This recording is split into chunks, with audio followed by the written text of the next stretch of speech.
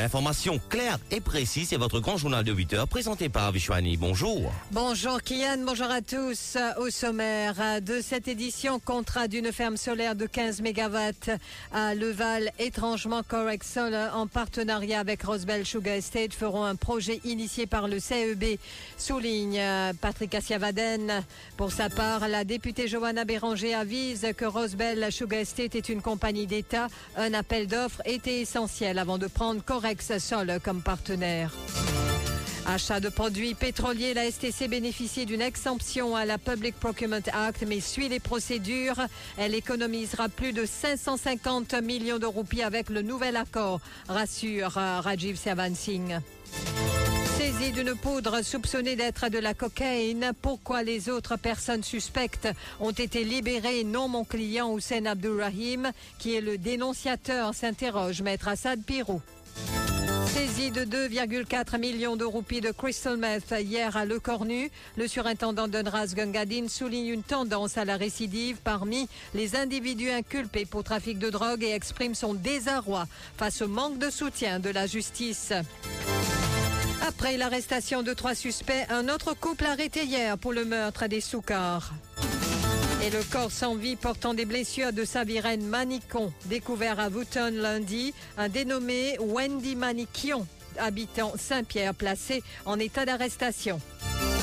80e anniversaire de sa mort tragique, le stade Anjalay devient Anjalay Coupen Stadium. L'Union Tamoul souhaite que l'espace où se trouve son monument à Port-Louis soit rebaptisé. Et en Irak, au moins 100 morts dans un incendie lors d'un mariage dans une salle de fête.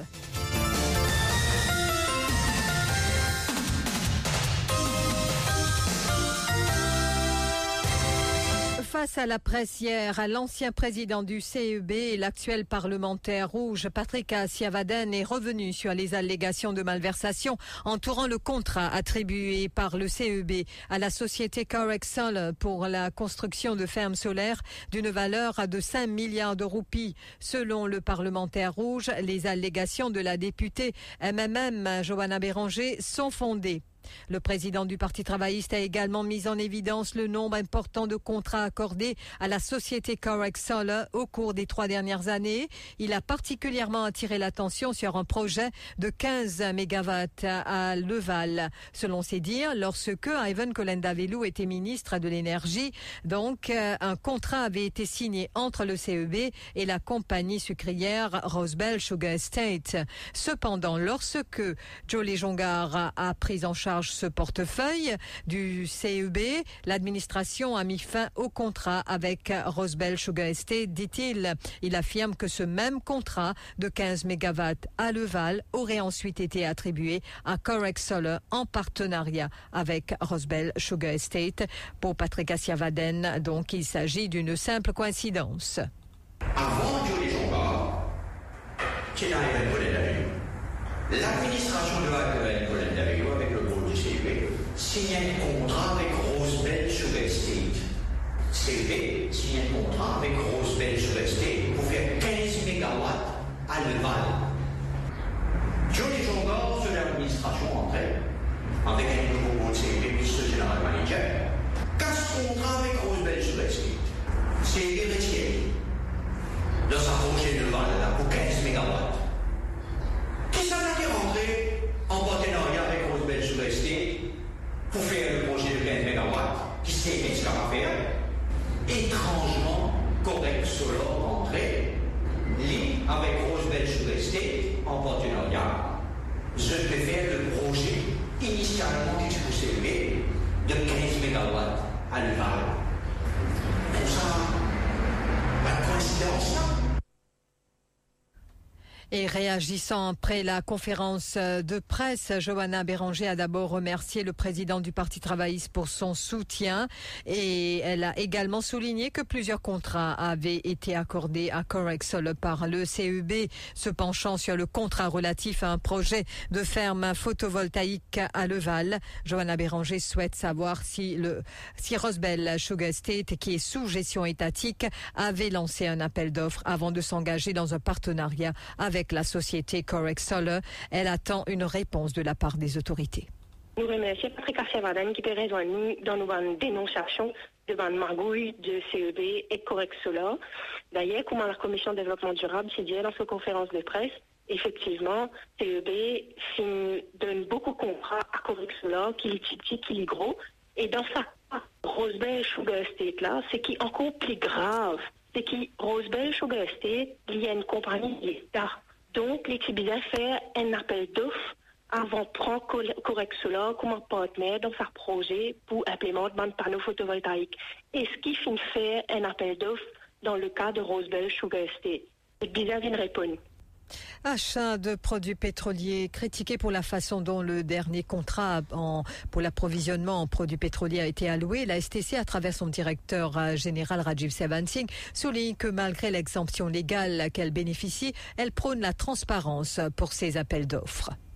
Dès que nous gagnons avec ce nouveau partenariat-là, il permet maintenant d'économiser à peu près 420 millions de roupies comparé à ce que nous avons gagné dans le tender. Deuxièmement, nous gagnons 60 jours crédit au lieu de 20-25 jours crédit. Le résultat, c'est qu'en termes d'intérêt, la STC pour économiser à peu près 120 millions de roupies, coût d'intérêt. Résultat de l'opération, la STC pour économiser à peu près 550 millions. Hussein Abdurrahim ne sera pas remis en liberté selon la décision du tribunal de Flac, bien qu'il soit le dénonciateur présumé dans l'affaire liée à la saisie de 8,2 kilos d'une poudre blanche soupçonnée d'être de la cocaïne. La police a une fois de plus émis une objection à sa libération sous caution hier. La raison invoquée devant le tribunal est que l'enquête n'est pas encore terminée. Maître Assad Pirou, son avocat, a déposé une demande de libération sous caution pour son client. En attendant, Hussein Abdurrahim reste en détention. L'avocat estime curieux que la police ait opposé une objection à la libération de son client alors que d'autres personnes suspectes dans cette même affaire ont été libérées. Nous finissons prendre contact avec les autorités, le chef de la MCIT, M. Contrat, qui est le main inquiry officer, on pense, dans cette affaire-là. Et nous finissons prendre rendez-vous la semaine prochaine pour nous joindre. Et entre-temps, on va visiter nos clients dans la prison. Et entre-temps, moi, je finis mettre une bail motion pour mettre une date de la cour. Mais ce qui m'a dire, c'est que tout ça, bien étonnant, que d'autres suspects finissent libérés dans cette affaire. Quand FSL sera pour fin de rendre et fin de trouver qu'il ne sait pas de la drogue. Et que moi, mon client, qui est le dénonciateur, entre guillemets, de cette affaire reste en détention sous prétexte qu'il l'enquête pas encore terminée. L'enquête là quand terminée quand il finit l'anglais aussi. Donc nous pouvons adresser ces issues là bientôt. Deuxièmement, ça change provisoire là, bien revoir après le rapport de la FSL pour faire ça sans ça.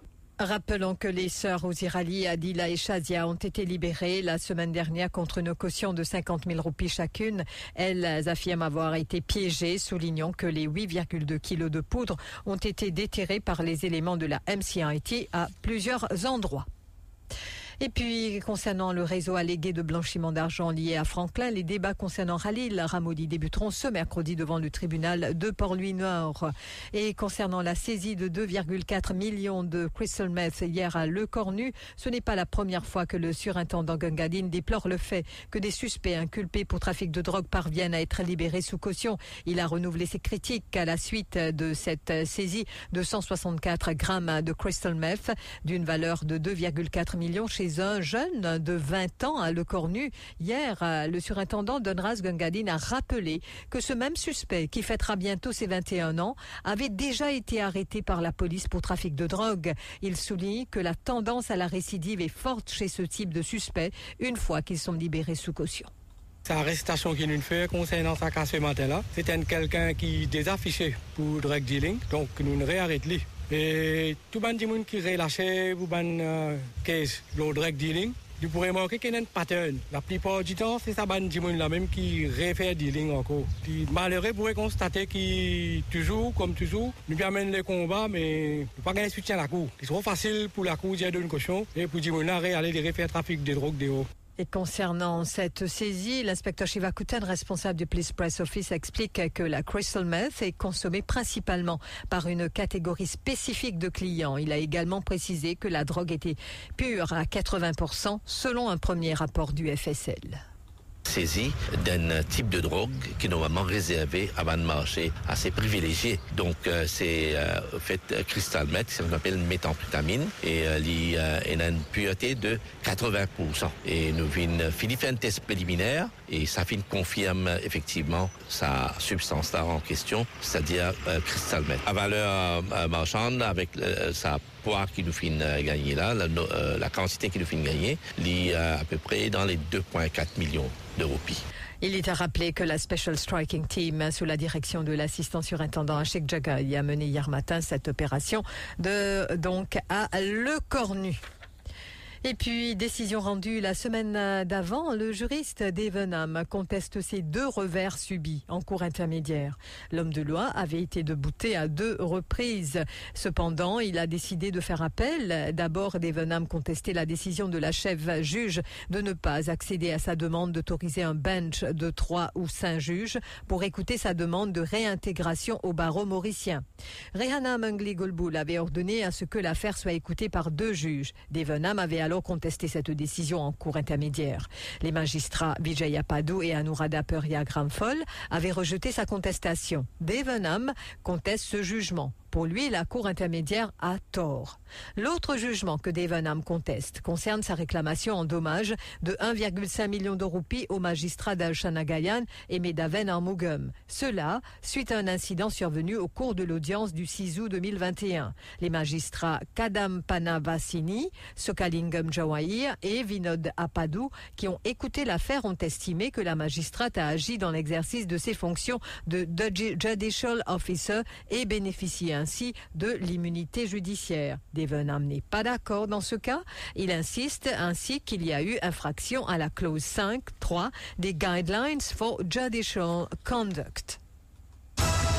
Dans le cahier des faits divers, le corps sans vie portant des blessures de Saviren Manicon, découvert à Wooton lundi, un dénommé Louis Oliver Wendy Manikion, habitant Saint-Pierre, placé en état d'arrestation. Le corps inanimé de Saviren Manicon, rappelons-le, âgé de 33 ans, avait été découvert tôt lundi matin par la police sous un abribus de Wooton. Selon le rapport de la police, la victime portait des blessures au bras et sur le corps. L'autopsie avait été réalisée lundi soir par le docteur Sudesh Kumar Gangadine, chef du service médico-légal de la police, qui a conclu que le décès était dû à de multiples blessures. Par ailleurs, les enquêteurs de la MCIT de Coulé ont pu retracer le propriétaire de la voiture utilisée pour transporter le corps. Interrogé, Nitin Kumar Siupal a indiqué qu'il avait loué sa voiture au suspect entre le 24 et le 25 septembre. Il a ensuite été invité à consigner une déposition écrite dans les locaux de la MCIT de Coulé et a également soumis tous les documents relatifs ainsi que les clés de sa voiture pour examen. Des traces de sang ont été prélevées.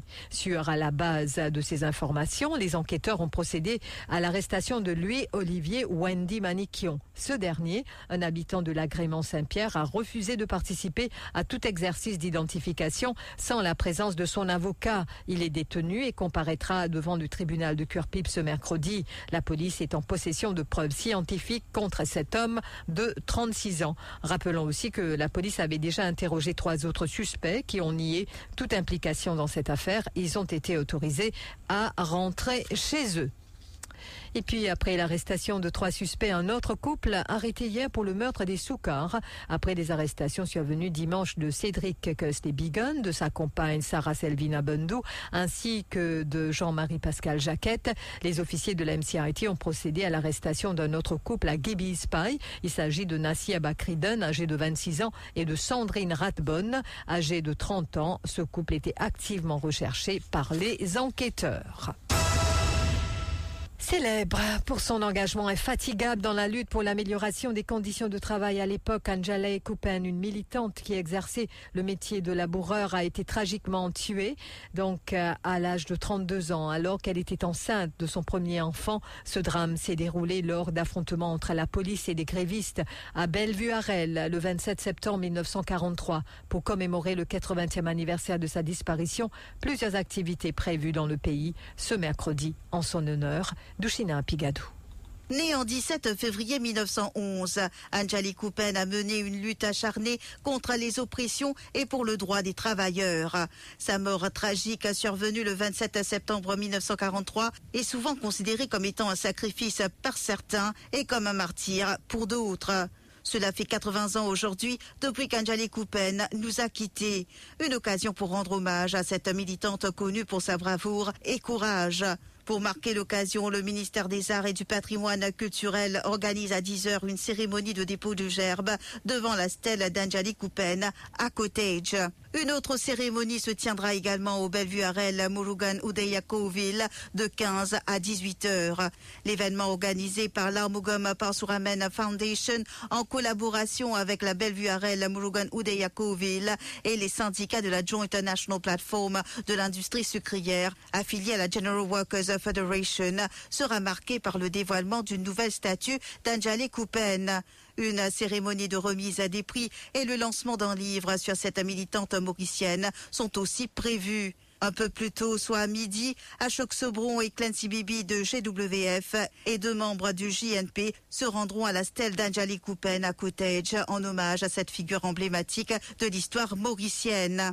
Les membres du Parti travailliste participeront à 13h30 à une cérémonie de dépôt de gerbes devant la statue d'Anjali Coupen en face de l'ancienne Cour suprême à Port-Louis. Il sera également de même pour les membres de l'Union Maurice qui seront à Port-Louis à 15h et à 17h à la mairie de Vacois, toujours pour un dépôt de gerbes. Et puis rappelons que le 15 septembre dernier, le Conseil des ministres avait avalisé le changement de nom du stade Anjali qui sera dorénavant appelé stade Anjali Coupen à partir de ce mercredi. Et donc Anjali Coupen considérée comme un symbole de la lutte contre l'oppression en faveur des droits des travailleurs. Rajapadu, membre de l'Union, donc l'Union Tamoul, qui souhaite que cet l'espace dans la capitale soit rebaptisé Place Anjali Coupen Trade Union.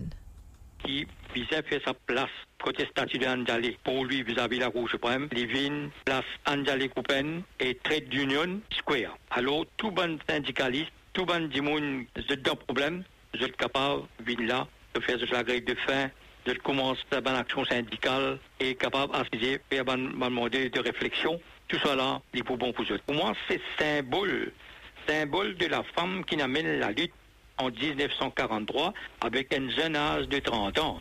Les Mauriciens ont le devoir de se souvenir de la lutte menée par Anjali Coupen, affirme pour sa part Nina Ramdeni de l'Union PEP Mauricien. Le devoir de mémoire rappelle la mort d'Anjali.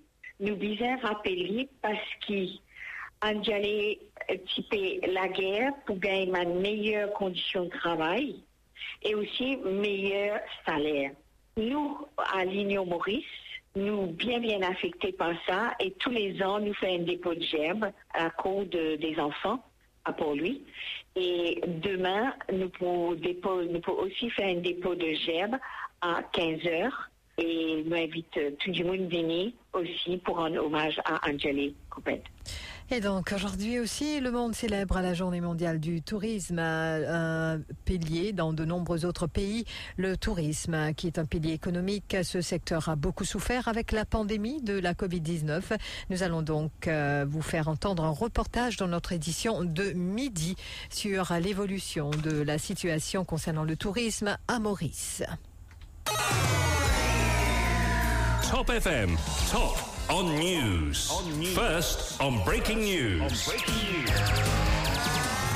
FM, Mauritius. 104.4 Central, 105.7 East and West, 106 North and South. Top FM. Broadcasting 24 hours a day. Top FM Network News. Au moins 100 personnes ont péri en Irak et 150 autres ont été blessées dans un incendie lors d'un mariage dans une salle de fête dans une petite ville de la province de Ninif dans le nord. Les autorités sanitaires de cette petite ville évoquent un bilan préliminaire. Et puis aux États-Unis, un juge à New York a déclaré Donald Trump et 2 de ses enfants, Donald Trump Jr. et Eric Trump, responsables de fraude financière répétée dans les années 2010 spécialiste dans l'évaluation des actifs de la Trump Organization, avant même l'ouverture lundi du procès civil dans cette affaire. Dans ce dossier, la procureure générale de l'État de New York, Letitia James, qui avait porté plainte, réclame notamment 250 millions de dollars de réparation financière. Et puis, c'est une image inédite. La Maison-Blanche la qualifie même de historique en rejoignant ce mardi des ouvriers de l'automobile devant les grilles d'une usine de Wayne. Joe Biden est devenu le premier président américain en exercice à se rendre sur un piquet de grève. Il a voulu ainsi marquer son soutien au mouvement social sans précédent qui secoue le secteur, s'adressant avec un mégaphone aux membres du syndicat des ouvriers de l'automobile et casquette de l'organisation vissée sur la tête. Le chef de l'État a rappelé les sacrifices réalisés par ces derniers. Le rappel des titres. Contrat d'une ferme solaire de 15 mégawatts à Leval, Étrangement Corex Solar en partenariat avec Rose Belle Sugar feront un projet initié par le CEB, avance Patrick Assirvaden. Pour sa part, la députée Johanna Béranger avise que Rose Belle Sugar est une compagnie d'État. Un appel d'offres était de mise avant de prendre Corex Solar comme partenaire. Achat de produits pétroliers. La STC bénéficie d'une exemption à la Public Procurement Act, mais suit les procédures et elle économisera plus de 550 millions de roupies avec le nouvel accord, selon Rajiv Singh. Saisie d'une poudre soupçonnée d'être de la cocaïne. Pourquoi les autres personnes suspectes ont été libérées et non mon client Hussein Abdulrahim, qui est le dénonciateur, s'interroge Maître Assad Pirou. Saisie de 2,4 millions de crystal meth hier à Le Cornu, le surintendant d'Unraz souligne une tendance à la récidive et exprime son désarroi face au manque de soutien de la justice. Après l'arrestation de 3 suspects, un autre couple arrêté hier pour le meurtre des Soukars. Pendant ce temps, concernant le corps sans vie portant des blessures de Sabirène Manicon découvert à Wooton lundi, un dénommé Wendy Manikion, habitant Saint-Pierre, placé en état d'arrestation. 80e anniversaire de sa mort tragique, le stade Anjalay devient Anjalay Kupen Stadium. L'Union Tamoul souhaite que l'espace où se trouve son monument à Port-Louis soit rebaptisé. Et en Irak, au moins 100 morts dans un incendie lors d'un mariage dans une salle de fête. Merci d'avoir suivi ce journal.